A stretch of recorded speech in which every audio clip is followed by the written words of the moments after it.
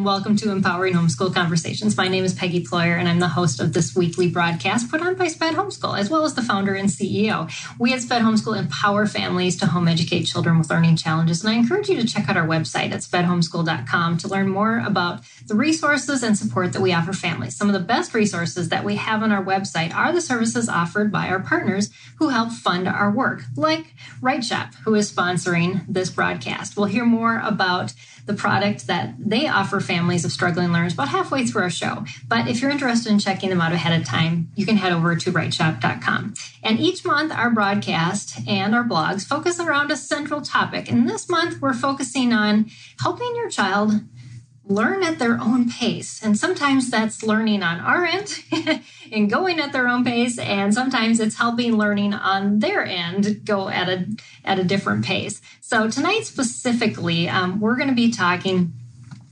about just how to use challenges and creativity to increase student success. And my guest tonight is Travis Lish.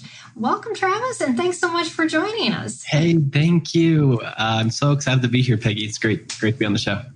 Yeah, I'm excited for what you have to share. We were talking last week a bit about creativity, and but we didn't bring into this challenging part of it. And so I'm excited to hear what you have to share, because I know that we can get extremely creative or creative blocked, and I know you have some information to share with us on that as well. So let's just have you introduce yourself to our viewers, since I didn't have your bio, and I would love to know a little bit more of your background, and I'm sure they would too, to just kick us off, and then tell us a little bit, and I'm sure you'll include this in your story, as to why are you passionate about this topic? Yes, thank you. Okay, So about 7 years ago, there I was in university, and I was studying psychology, and I was in my last year, and I had this moment where, to rewind a little bit further, I had a best friend in grade school, and at a certain point we were fourth graders, and he moved away. Oh. And I know it was heartbreaking. Yes. It was so sad. And he moved away, and he only moved away for 2 years, and then he moved back.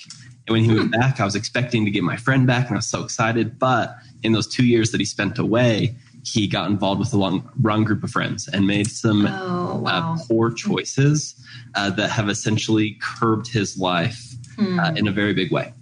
And so I had this moment 7 years ago where I was 24 and I was about to finish college, and I was so thrilled at all the different parts of my life. Honestly, I was just a happy guy, you know?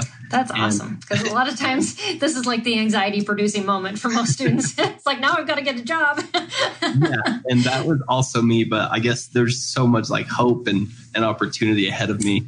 And this friend of mine at the same time, he had been in and out of corrections facilities for a decade. Wow. And he had more than one open heart surgery due to drugs and overdosing. And it blew my mind, and it tore my heart out that decisions of a 13-year-old could curb an entire life. And so I set out on this quest. And for me, it was a spiritual quest to try and figure out, what can I do for young people that can help them find purpose and find meaning and find value in their lives, and not necessarily just, for the kids like my friend who are really derailing, but even for kids like me who, I went to a lot of school before I realized what I wanted to do. Yeah. It's a journey. And so I really started to question that. And I got involved with nonprofit organizations and started working with kids and helping them learn how to start businesses. And then I got involved with an Acton model school. And so in a private school setting, and doing some alternative learning and some really self-directed learning type stuff. And most recently, I sit on a board at a charter school. And so kind of dipping my toes into that realm and trying to figure out, how do we help kids in this way. And over the course of that time, I've really learned and come to cling tightly to this idea of creation and creativity, that a deep sense of meaning comes to us when we create value, not just for ourselves, but for other people. Yeah. Right. And so that is equally true for adults as it is for young people. And so that's why for the past 7 years, I have I launched what is called the Startup Academy. Yeah. And so we work with young people in a myriad of ways, but the baseline is helping kids fall in love with creativity and creation. And as they grow older, we help them learn how to create so much value for people that people will give them money for the things that they've created. Right. Yeah. Oh, that's exciting. Yeah. To give them a greater purpose instead of just this is the, and I think everybody can get stuck in that rut is that, well, this is what I do next. And this is what I do next. And it's like, we take these steps to death and that's not how living's supposed to be. And yet we are role modeling it for our children. And then our children are surrounded in a world that this is their message. And so I love that you have this countercultural message to share with us as parents and to help share with our children. Because, I said to someone last week, our kids that struggle with academics, it isn't that they aren't smart and it isn't that they can't do things. It's just the school has so narrowly focused what they are judged on, and they think they can't do good because they don't do good at these few things. And yet give them the opportunities like you're talking about, and they will flourish. I couldn't agree more. And Peggy, sometimes I get like really emotionally, I get animated about this topic because I think it's in some ways criminal to diagnose somebody and tell them that they're a failure, or to tell them that they're not good enough based on a letter that they got on a bubble Scantron. It's like, it's near criminal, especially with the diverse range of things that kids are going through. Yeah. So especially in a community where whether it's ADD or different challenges that individuals are going through, sometimes we're asking fish to know how to climb trees. Right. It just doesn't make sense. And so exactly like you said, for those kids to then feel like a failure because they're getting asked to do something it's just strange or unusual to them. Again, I sometimes think is pretty criminal for us to do that to kids. Yeah. Well, and that's where we get to the point where we finished all the stuff in school, and then we give children all these choices, as they become adults, and say, well, what do you want to do with yourself? Well, they've not programmed any part of their lives up until that point, and they have no idea for a reason because we haven't given them the opportunity to figure out what they're good at. Absolutely. And isn't it interesting, right, that we put our children through a process of sitting down and doing what they're told to do until they become adults. And so what most of us do is we look around and we say, okay, well, who's going to tell me what to do now? Yeah. And when people start giving bad instructions or there's no one there to give us instructions, we're completely lost. And that's a terrifying thing for a lot of people. Yeah, exactly. That is so true. Yeah. So I see we have viewers popping on. Welcome. Those that you are with us live. Just know that wherever you're watching from, if you're on Facebook, YouTube, Periscope, that you can put your comments down under in the feed and we will see those and we can incorporate them into our conversation. So we'd love to do that. And I see Kara Sue, the Dreamer, is already with us tonight. So welcome. And we're glad to have you commenting on YouTube.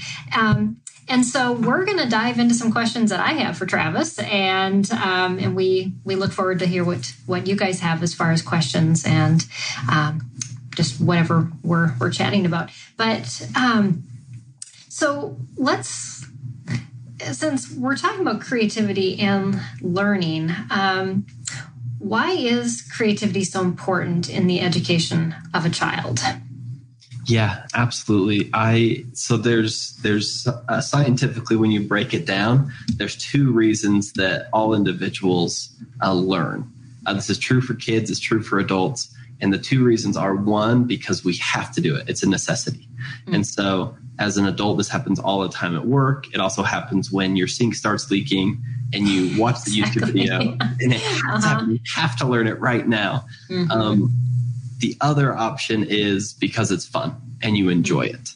Those are the only two reasons why anybody learns things. Where kids are unique is that they actually don't need anything. I mean, adults, we know that they need things, but in their minds, like there are no necessities for them. And so the only option that we have to help them learn is to give them an option of fun. And a lot of times this comes through the realm of creativity. And so when we introduce our kids to a creative learning method whether we're gamifying, and we'll talk a little bit more about that later, but gamifying or giving them opportunities to find fun in their learning. And a lot of times that's on us as the adults or the parents to present it in a way to them that it is fun. That is why creativity is so crucial, because if we're not creative and we try to pose it as a necessity, that's not going to make sense to a kid. It's got to be the fun route. And I think we talk about that a lot in our community, because we tend to not have the kids that will just, are happy to get a workbook and fill it out. There are children like that. There's very few of them. But yes. But it can move beyond just the child in education too. How does this affect the entire family as a unit? Yeah, I appreciate you asking that. I have an experience that's one of my very favorites. So I last year was working with a teenager, and he was a young teenager. He was only 12. Okay. And he struggled with ADHD, and so typical schooling just was not working, right? Like he couldn't be at his desk, and he kept getting in trouble. And so he started to pretend to be sick almost every day because he just didn't want to go to school. And I think that happens around the country, right? Yeah. And so after a couple of months, and he was exposed to a new ideology of learning where he got to set the pace and he got to have a lot more control over what he was doing. Yeah. A couple months after being in that new atmosphere, he went home and he was chatting with his dad about his learning and his progress. And his dad asked him, he said, "Hey, what does it feel like to be learning so much?" And this 12-year-old said, "Dad, it feels like I'm eating a rainbow." Oh, that is so cool. It is like so cool, and it's so beautiful. And so for me, right, like if you are working with kids, whether in your as an educator, there's nothing better than to see them feel alive.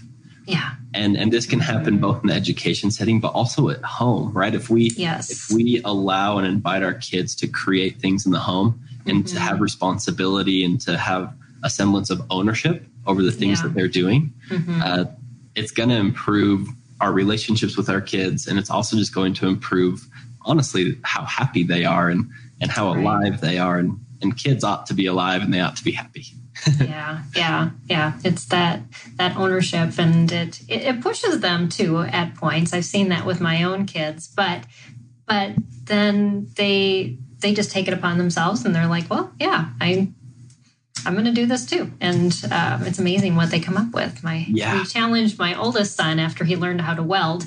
We said, we'd like this really big fish, like 7 foot long fish that you can weld to put on the front of our beach house. And he came up with this design, and so there was always like, it was the thing you saw when you drove up to this house. That is so awesome. That's very cool. To just use what they're good at and say, well, maybe I could buy it somewhere. And I'm thinking the Christmas season too. We can buy a lot of decorations, but why don't you challenge your kids to see what they can come up with? And absolutely. And as you're saying that, it just reminds me, one of my favorite things as we do invite our kids, I love your example so much of giving him that responsibility to create something that would be seen by everybody. I mean, he knows the weight of that. It's really cool. Yeah. And one of my favorite quotes in regarding education is that when working with kids, we so often underestimate their capability, but we overestimate their experience. And so what we do is we look at your son, for example, and instead of being like, yeah, he's capable of doing this fish, we doubt his capability to do that, when really his capability is through the roof, right? He can do that. When in reality, what we often do is we overestimate their experience. And so this is when, as adults, we are impatient with them, and we sometimes we can even be kind of rude about it, right? Where it's like when they come to us and ask questions, we have to be open to that and walking through the process with them. And I think when we give that ownership, we're just expecting, like, you know, it would be like somebody on my team. I'm like, here's something I need done, you know, make sure it's finished. And I don't expect to have questions come back. I mean, if they do, I'm fine answering them, but not like my children need them. You're exactly. so true and about that. And I mean, these are little humans who have never had the experience of being in charge of anything. So we ought to really evaluate what we're expecting from them as far as their experience level, but also acknowledge that they're capable of so much more than we often give them credit. Yeah. And sometimes it's just breaking down the task for them, because they see, you know, it almost looks too overwhelming. But if you can say, okay, this is the next thing you need to do to get to this step, because my daughter is writing an online curriculum right now. It's her senior project. And so I had her next step, because she has to have all these lesson plans written before we start videotaping. And I said, why don't you just find a free template online for a lesson plan? See what works, and then fill in that lesson plan over and over again for every project you have. And once she came up with that, she's like, oh, okay. And then she goes off and she fills everything in. I don't know how to do the sewing part, but I can tell her how to structure her next step. Absolutely. And so, but then that opens that door for more creativity and just bumps them to the next place to finish that job. And just the fact that even though there is still guidance there, there's so much autonomy in that scenario for your daughter, where she can still choose to follow it exactly or to deviate and do her own thing. Providing a guide while also not micromanaging is beautiful. Yeah. It's fun to watch. Yeah. Or do. One of our viewers, and this is really sad, but this happens all the time. She said, I'm a really amazing artist, but I struggle with other subjects. I was removed from my art class so I could focus on core subjects. And yes, and unfortunately, that's the way our education system is set up. So, and I always related to, you know, and unfortunately homeschoolers do this too. I don't want to just diss on the school system, because I've seen homeschool parents drive their kids into the ground and say, you know, I've taken all the subjects away, but they still can't do this one thing. And I kind of say, you know, it would be like me waking up and my husband saying, I've cleared the whole day for you. All you have to do is clean the house. And I'm like, I would go back to bed. Because that is my least favorite thing to do. Yeah. I really love that example. It is such a curious thing, right? That we expect kids to be content and happy when they're being told what to do all day. Yeah. And that's kind of crazy. And I believe her name was Karasu. Yeah. It seriously is heartbreaking. That I mean, I love your example, Peggy, but it truly is exactly that. Imagine as an adult waking up and someone saying, "Hey, I have good news. I'm going to tell you what to do with your whole day." Like, right. We would hate that. Yeah. And I think kids are the same. And so what a tragedy, right? That the thing that you love, Karasu, was taken away from you. Yeah. Yeah. And hopefully you have found the ability to get that back in to your schedule. And so we have a lot of parents who say, but I'm just not creative. What do you have to say to that? I honestly, my response to that is so simple, and I don't believe them. I think that oftentimes our view or our perspective of creativity is so narrow, and we look and we say like, "Oh, an artist is creative, or a musician is creative, or an actor or actress is creative," and I think that lens is so narrow. When if we look at the broader definition of creativity and being creative, it is participating in the act of creation. And so whether you are creating a social setting for your friends, or you're creating a garden, or you're creating anything that we can even think of, right? That is when we expand that definition of creation. All of us find meaning when we participate in the act of creation. And so for those of you that are out there and you feel like, well, I'm not an artist, so I'm not creative, you got to stop believing that, because you have other gifts. That is so true. When you implement them, you're a masterful creator. Mm-hmm. Yeah. To think outside what we consider the arts as only creative, and going into, any kind of hobby is usually a creative outlet, whether it's cooking or gardening, like you were talking about. Do you have any particular ways that you like to use your creativity? Yeah, I mean, I use the example of a social setting because one of my very favorite things is just to gather people. And I love, it's a little silly, but in a couple of weeks, my wife and I were getting some friends over to do gingerbread houses. So we're just doing fun. We're just doing a party. But for me, it's a beautiful demonstration of creativity when you get to create a setting where people can come in and they feel comfortable, they feel safe, and they can make friends. That to me is one of the ways that I most enjoy being creative. That's awesome. That is so out of the box of what we would often think of as creativity. But yes, that is so true. And, for our more engineering types, I mean, my son and his creativity extended to welding. But now his job is he actually designs 3D images that get put into people's heads. So he's a medical device engineer, and he designs plates that go into jaws and facial pieces and heads. It's awesome. Pretty crazy. But I mean, he'd even tell you, well, I'm not that creative, but truly he is. And he has to be, right? Like, he's literally creating things that impact the life and the life value of hundreds, thousands of people. I mean, that's amazing. Yeah.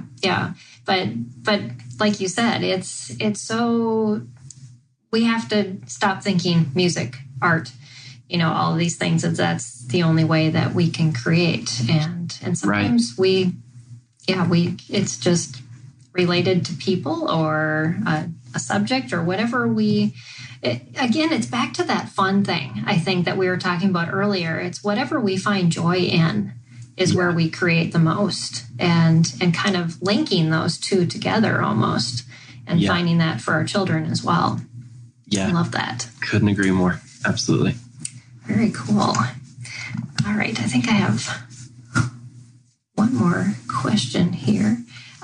We were going to talk a little bit on motivation and learning too. And I think we're coming back to the beginning. I don't want to start too much on the challenges before the second half an hour, but can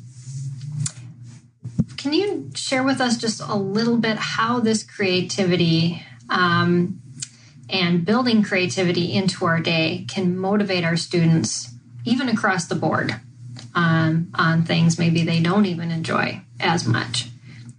Yeah, absolutely. So just an example or two that I would share. So with the Startup Academy, when we work with kids that are really young, we have creativity challenges, and I won't jump into the challenges yet because we're going to talk about that in the second half. But with the older kids, we work, and that's when we start to help our teens learn how to create things that are valuable. How to create extreme value for people, and to an extent, and we're hoping that we can help them start small businesses, right? And so we really believe in this model of setting up challenges that are gamified. And what we do is we send out these kids to go on these different challenges. And in one of the challenges that we do, I'll just share because I do think that this is deeply tied to that motivation. Yeah. No, this will be a good bridge. So we, the very first thing that we do with these kids is we send them out to play a game of Bigger or Better. And so if you're not familiar with the game, it's really simple. We give the kids a rock, just like a little piece of gravel. Oh, I do know what you're talking about. But yes, explain it. Yes. No value. Okay. Right. So then the kids, we tell them to go out, and what you do is you knock on doors and you ask the person who opens opens the door, you say, do you have anything bigger or better than this pebble, than this rock? And, typically they'll get a pen or a piece of paper or something else that also doesn't have much value, but it's bigger and it's better. Right. And then what happens is over time, the kids end up coming back with something that's quite remarkable. Yes. So a few that I'll share. One individual, this was back when iPhone 9 was the newest and the nicest gadget around. And he went out and in only 3 trades. It was the craziest thing I've ever seen. In 3 trades, he traded for an iPhone 6. Wow. And he sold that iPhone 6 for $600 from a rock. And another example is, this was actually the most that I've ever seen. This was a young lady who went out trading until she got a motorcycle trailer. This is a full-size trailer that you pull in the car. And she didn't want the motorcycle trailer, but she also thought she'd get something a little bit better, right? Like she had traded so many times that she was like, oh my gosh, I can do this. And so she posted it on KSL or Craigslist and not for sale, but for a trade. Okay. And her parents had wanted a cement pad in their backyard for some time. And so she ended up trading with a cement laying company for a cement pad in her parents' backyard that was valued at $10,000. Wow. And that is crazy, right? 1 week earlier, she had a rock. Yeah. And the reason that I tell these stories in relation to motivation is what we try to do in a gamified and in a challenge way is we try to help kids see how much they're capable of. Yeah. Even when they start with something that's actually worthless. The thing that was valuable is that they were willing to go and knock on some doors. Yes. They were the value. That. And so young people especially, right, they understand principles and lessons when they come in the form of games and challenges and creativity, and creative methods like that they're able to see my work earned me this. Yeah. And it's similar to a game, right? Like if the kid is playing capture the flag, they're able to see like my running equaled we won. And it's that same process that they're able to see, okay, like if I play hard, then I win big. And that's a huge motivator for kids. Absolutely huge, where we're not just talking about getting a letter on a paper. What we're talking about is what beautiful thing can you create today and what type of value can you bring into your life. And those examples I shared, the value they brought in was like literally money. But it's not always money, but a lot of the time the value they bring into their life. I was going to say, your kids are higher achievers, because when we did this in youth group years ago, I think the biggest thing somebody brought back, well, there was a time limit, we had like a half an hour. Somebody brought back a toilet. I think it was the best thing they could do, but That's pretty good. And in those kids' defense, we give our kids a full week. So it is a little bit different of a game. But that then challenges them to think very wisely about where their next door is going to be, and what they're going to say. And so, they can add so many other things in there with that time. Absolutely. And this is where the adult comes into when we're thinking correctly, we can come into play where we can show them great examples. And so once the kids have gone for an hour or two and they might be tempted to stop because say they have something that they could sell on eBay for $100 or so, let's say. Yeah. Then we'll show them a video of people who actually play this game until they have a house. They will just like trade and trade and trade and trade until they have a home. And so then we just hold the curiosity out there of like, okay, you've done great, but some people do a lot better. Like, do you want to keep playing? And we kind of dangle that in front of them. And that's good. Others don't, but the motivation is more internal at that point, where it's like, well, of course I want to keep playing the game rather than like us trying to like drag them into something. Right. Exactly. Yeah. Well, I think that is a really good bridge into us talking about challenges in the second half an hour, and just why that creativity is important, but also how we can look at it differently instead of just how do I set up creative environments, but also just helping our children with that creative process and walking through that. So, absolutely. So this has been great, Travis. So I'm going to give you a quick break, and then we're going to hear from our sponsor, Right Shop, and I'll bring you back. And so everybody else that's listening, stay tuned, and we will hear from Right Shop right now. So I just want to thank Right Shop for sponsoring this episode of Empowering Homeschool Conversations. And I'm going to bring up their placement test. I don't know if you know that. You can take a placement test on their website if you are thinking about using their curriculum or wondering how it works. You can go to their website. But they ask, how are homeschooling writing lessons going for you lately? Are there tears of frustration or long minutes staring at a blank piece of paper because I don't know what to write about? Well, here's the solution, Right Shop Curriculum. Finally, a writing program that understands the challenges of teaching writing. Right Shop has options for kindergarten all the way through high school with engaging step-by-step lessons. Right Shop gives students the necessary building blocks of the writing process, so there's zero frustration. And Right Shop not only teaches kids how to write, it shows you how to teach. You'll learn to guide them through the writing process and inspire even the most reluctant writers. Parents rave about the results. Sherry in Florida says, I'm so pleased with Right Shop. My 8th grader, who was lukewarm about writing and really didn't write too well, is blossoming. Haley in California says, thank you very much for creating Right Shop. It's been a pleasure to teach this curriculum, and the results are phenomenal. Our son went from hating writing to asking for more.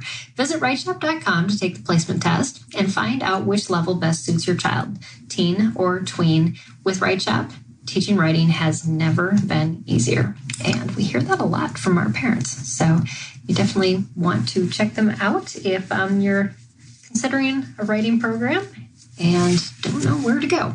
So we're going to bring Travis back, but I want to thank Right Shop for, again, sponsoring this episode of Empowering Homeschool Conversations. And we are going to continue our discussion about how to use challenges and creativity to help your students increase their success. Both of those, well, at least the challenges, they don't seem like they're going to increase any success, because when we talk about challenges with our kids, you're usually saying, my child is so challenging. But I think we as parents need to flip it too and see that these challenges often push us to be more creative with how we teach our kids. And I used to say I wasn't creative too, Travis. You know, that whole thing of I'm just the engineer. I don't know how to do anything. And, you know, now I actually give a talk, an hour-long talk on all the creative things that I've done in my 19 years of homeschooling because I was forced to do it for my children. And now I look back and go, wow, I can be creative. And, you know, that process has forced me into those places. And I'm so thankful. And so, yeah, just a challenge out there for other parents who say they're not creative. This process of homeschooling will make you that way. And such a beautiful thing just to know, like, whether that was by necessity or fun, I think at its core, that creativity spawned because you love your kids. And right, exactly. That is so beautiful. Yeah. You just don't want to see them struggling, or you want to see them improving in areas where they're really good, and you don't want them held back. So, you know, they may be reading at only a certain level, but why can't they do something at a college level that they really excel in and just run with it? But we have to get beyond that mindset of, this is the grade my child is in, this is what they need to be taught. And that's a whole nother episode. Man, I can't wait for it, because you just got my wheels turning big time. Well, my son didn't read. My oldest son didn't read till he was 12. And we were doing mechanical engineering before he was reading, because I just couldn't hold him back. And, well, now he's an engineer. It's not surprising.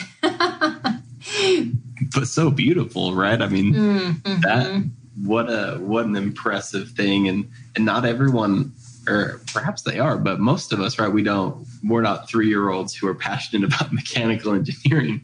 Right.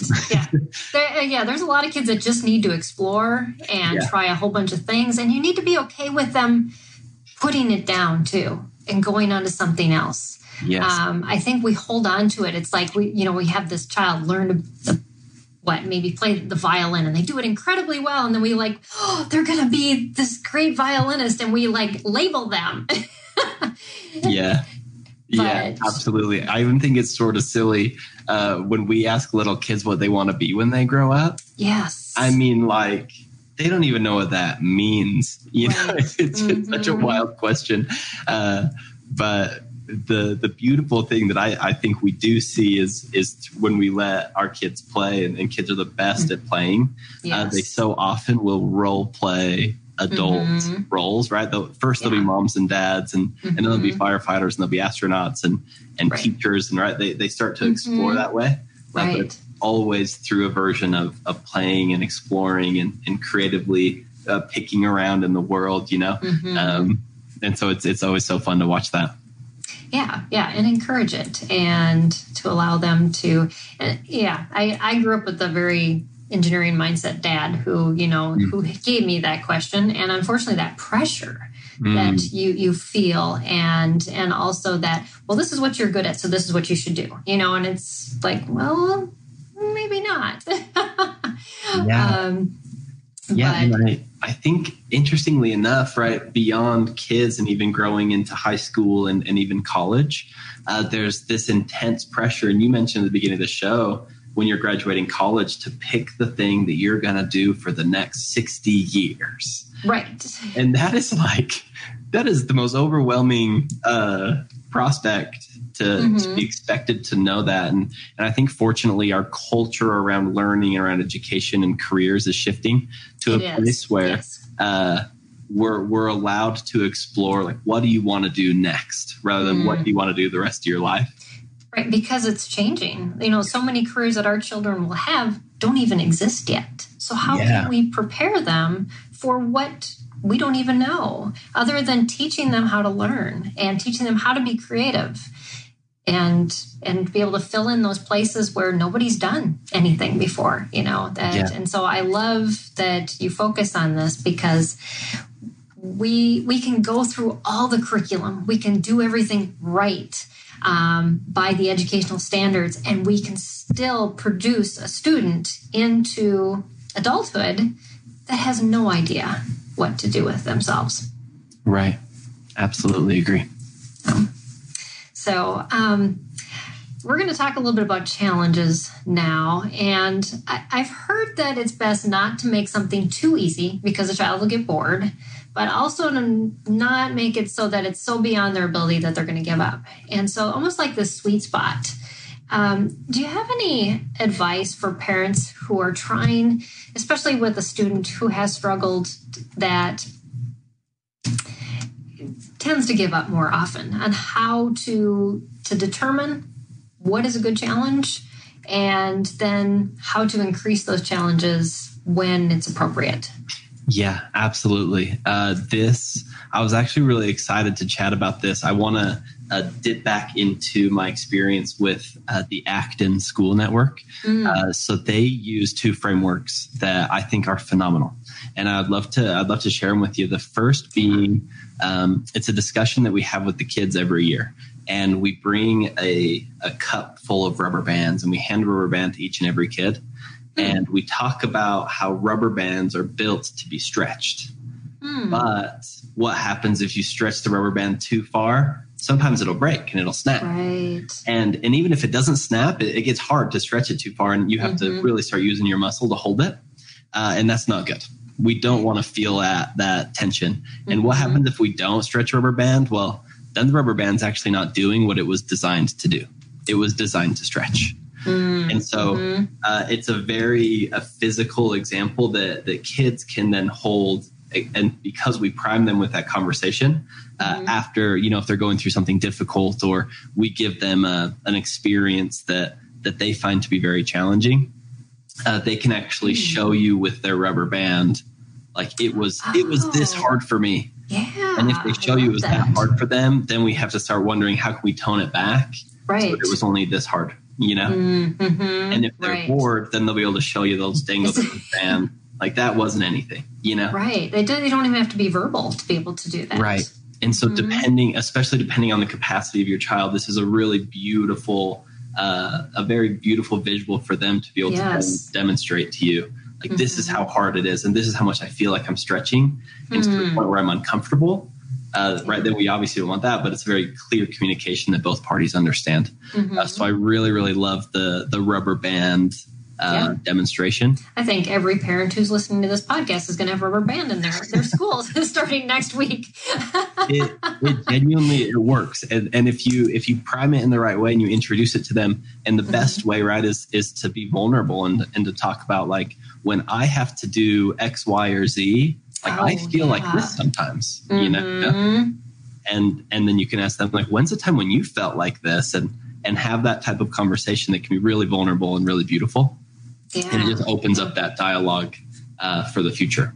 And another framework that I think is so beautiful. This one is less visually demonstrative, but another thing that we would do is we would draw a donut on the wall, and we would have 3 different zones. So if you're inside the circle, it's called your comfort zone. If you're inside the donut, you are in your challenge zone. And if you're outside of the donut, then you're in your panic zone. Okay. And so similarly enough, right, we would like show this image of a donut, and on that day we might have donuts for breakfast because delicious. And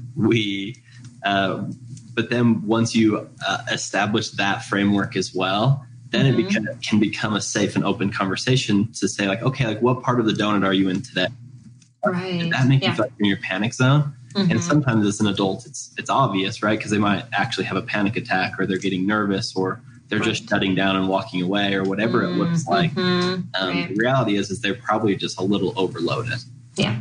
But what I've seen, and especially in that setting where we really focused on these frameworks, was it's so powerful to set up verbiage that both the child and the adult are fluent in. Right. So whether it's the rubber band or it's the donut hole, I'm really being able to communicate clearly, child to adult. Are we overwhelmed? Right. And that way we can find the level of stretch that they're comfortable with. Yeah. And it doesn't require a lot of words. And so it's just very quick and easy, and you can come to that understanding without a whole lot of excess conversation, because a lot of times when kids are in panic mode, that's something you don't even want to bridge that.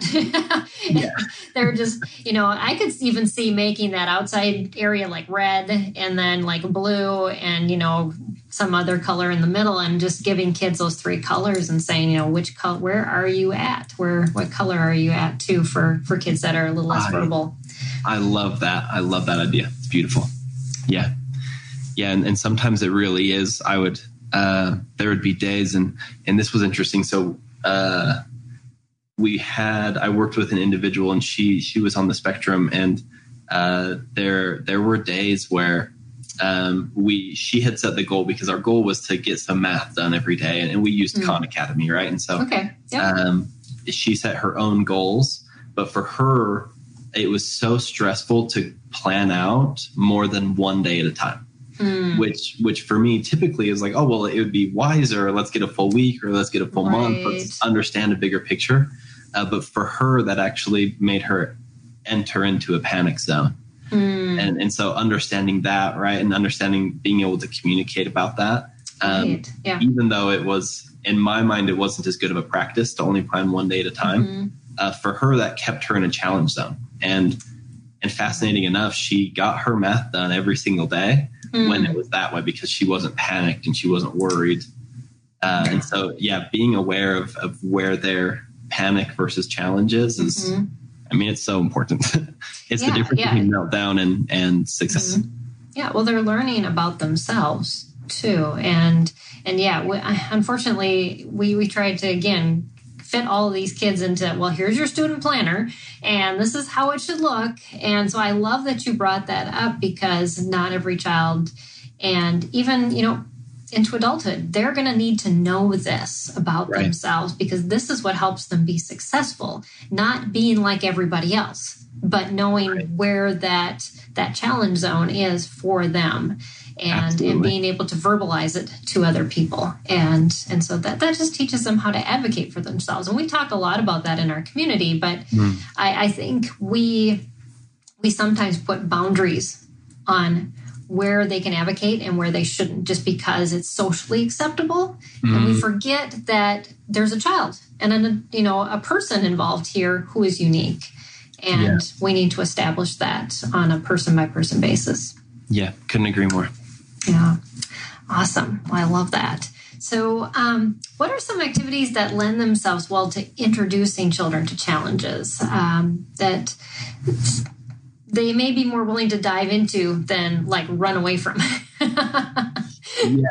Yeah. So this is where I would love just for a moment to talk about the power of gamification. Yes, please do. So there is so much power in gamifying. And so the definition of gamifying is setting a game-like tone and rules of a game to something that's not typically a game.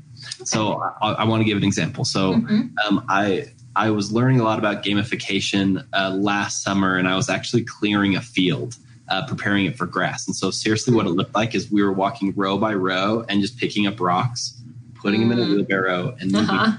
And if you've ever had the job to pick rocks out of a field, not fun. It's not fun. And I was doing it, and it was me, and there was a 14-year-old and a 12-year-old. They were both boys. Wow. And all three of us, I mean, none of us were having fun. We're sort of dragging our feet in the dirt. And because I was learning about gamification, I seriously kind of light bulb moment was like, I wonder if we could turn this into a game. I wonder if it would work even in something that is kind of miserable. I mean, it was hot. Right, yeah. And so we're walking down these rows, and I turned to the two boys, and they actually were brothers. And I said, I tell you what, I bet you two that I can pick up more rocks out of my line than you two can pick out of your line. And they're like, I bet you can't. And like, okay, well, we'll see who wins. And here's the kicker is we're going to set a timer for 5 minutes. Are you ready? Ooh. So ready, set, go. And so then all of a sudden it was like this insane race to pick up rocks. Right. And the amazing part is that we picked up more rocks than we would have picked up had it not been a game. Right. The second amazing thing is that the 12-year-old asked if we could play again. Wow.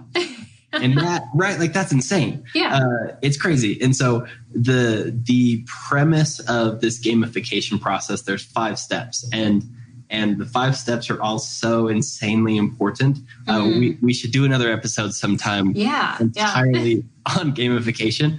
But step 1 is piquing curiosity. So that's it. The example I just shared was a really simplistic example, but we'll roll with it anyways. Yeah. And so just the piquing of the curiosity to say, I bet I can do more of this than you, right? We pique curiosity with the kids, kind of start bringing them in a little bit. Yeah. And then we gamify. And so in another setting, like let's say we're talking about math, where we pique curiosity by maybe we show them skyscrapers and we show them the different dimensions that are used. And somehow like there's this overhanging piece of the skyscraper. And we ask the question like, how isn't that building falling over? Right? We pique the curiosity. And then when we gamify, then it's like, okay, let's set a time limit and let's say who can figure that out first.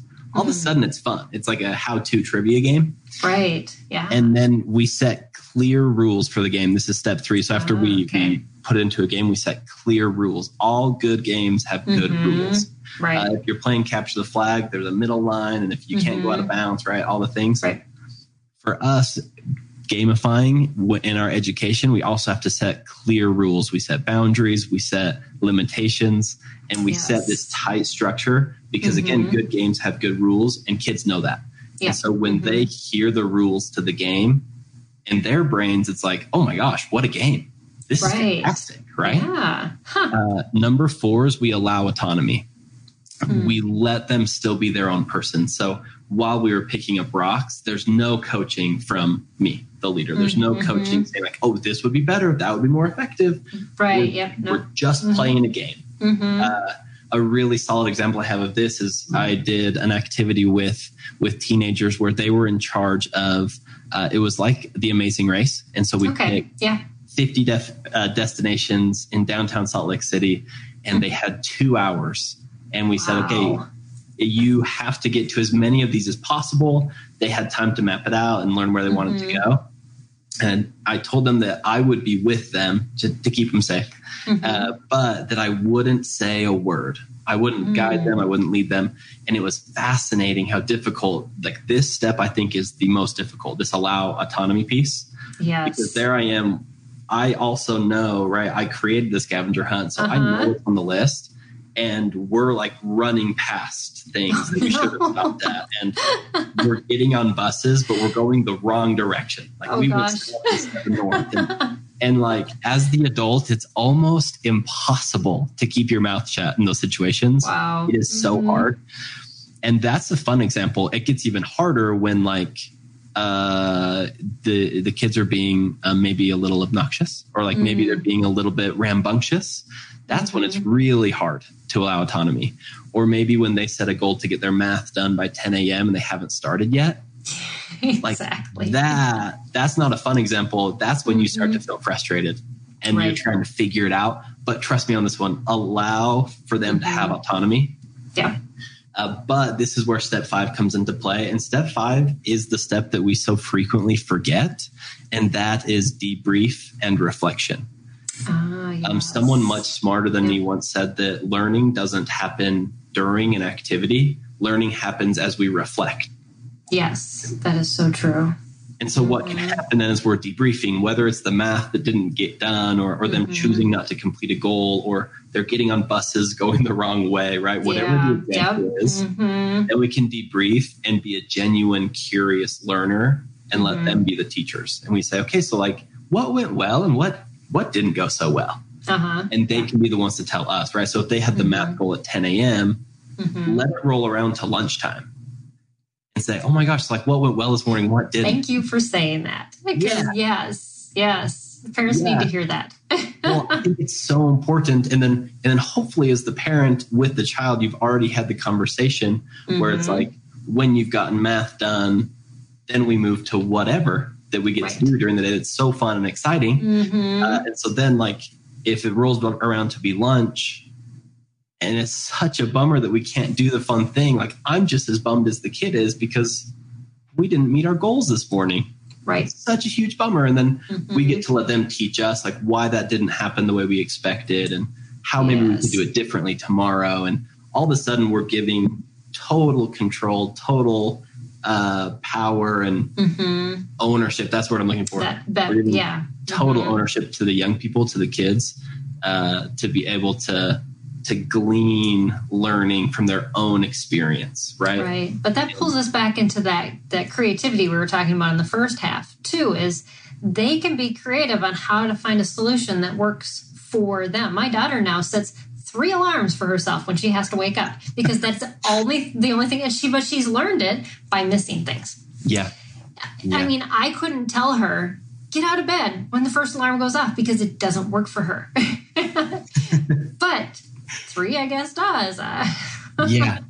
But crazy because had you told her to set 3 alarms, she probably would have said like, you're crazy. Eyes would have rolled and said, yeah. Yeah, the eye roll. Probably. But because she learned it from experience and she got to reflect on her own life, she found that was what was best for her. Yeah. And our kids just do that. And so being willing to keep our mouth shut, like you said, and allow that reflection to happen afterwards.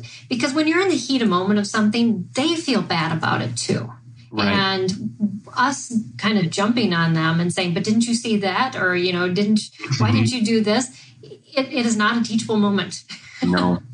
And absolutely. And so those last 2 pieces, right, of letting them be autonomous and debriefing, they have to go together. Like they have to be free to make their own choices.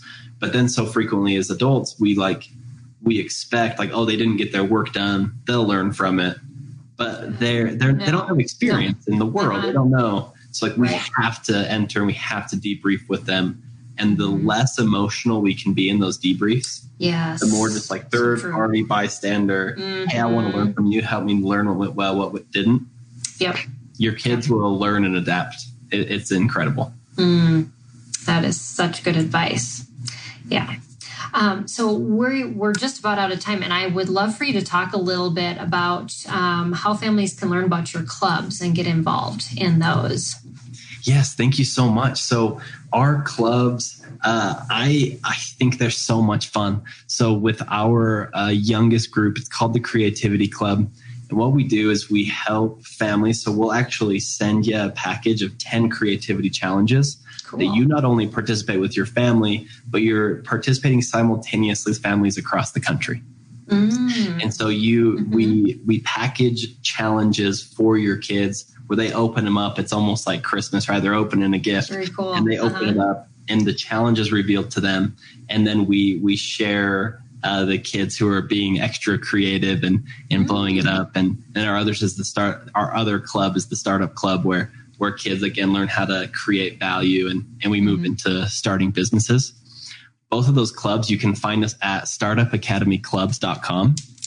We're also on Facebook and Instagram under the Startup Academy. And we are starting new sessions in January. And so we would love to have you. Again, it's a ton of fun. And so if you have any questions, please reach out to me.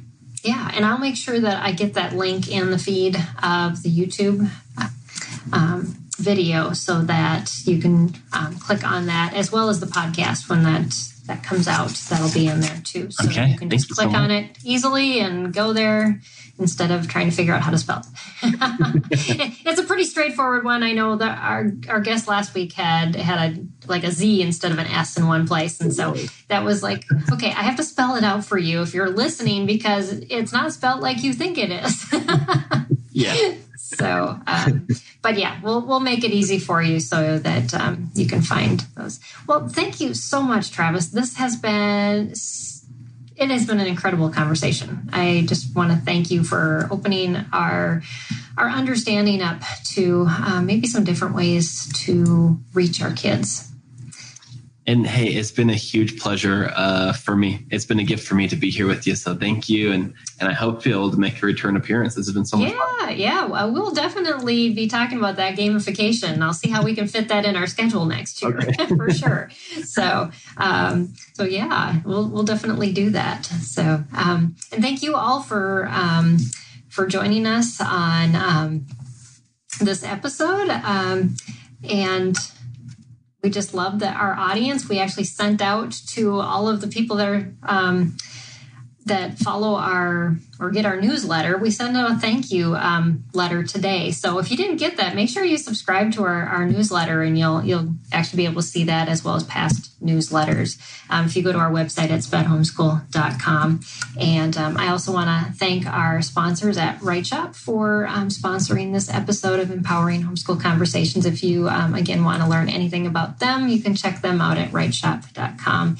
And so next week, we are wrapping up this topic, and we are going to be talking to Jen Meyer about pacing homeschool to meet the needs of your child and your business. So if you run a business, and I know a lot of you moms do, how do you do that? And she is really good. She actually runs a Facebook group called Homeschool CEO, and gives a lot of advice to moms out there on how to run their businesses and homeschool their kids. And she has some struggling learners too.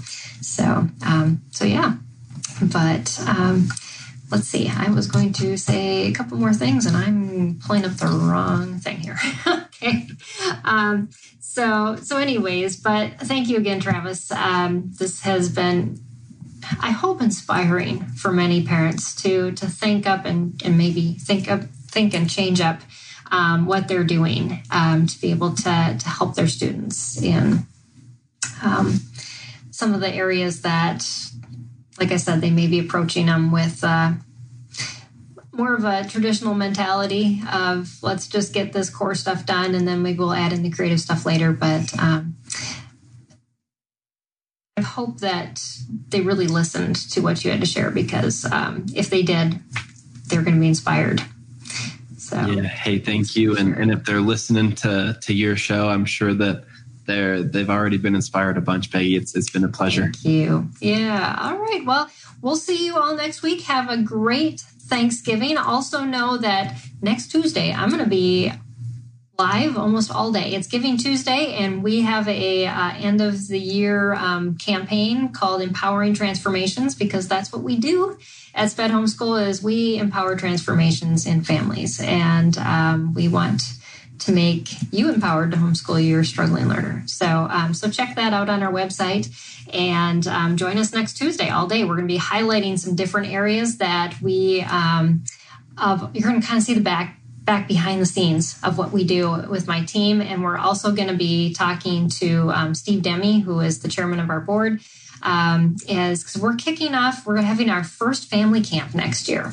And I'm so excited. It's in partnership with Johnny and Friends Ministry. And so you'll want to hear more about that and join us. And those lives will be on YouTube as well as Facebook. So thanks, everybody. Again, thanks, Travis. And we'll see you all same place an hour later next week. But just right here on Empowering Homeschool Conversations. Bye, everybody. See you guys.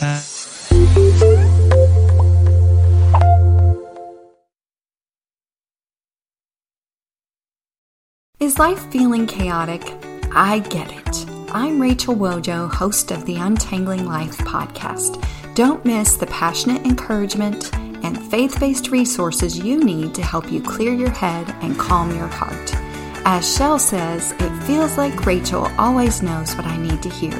She keeps it real and is so humble. Her podcast is just the cherry on top.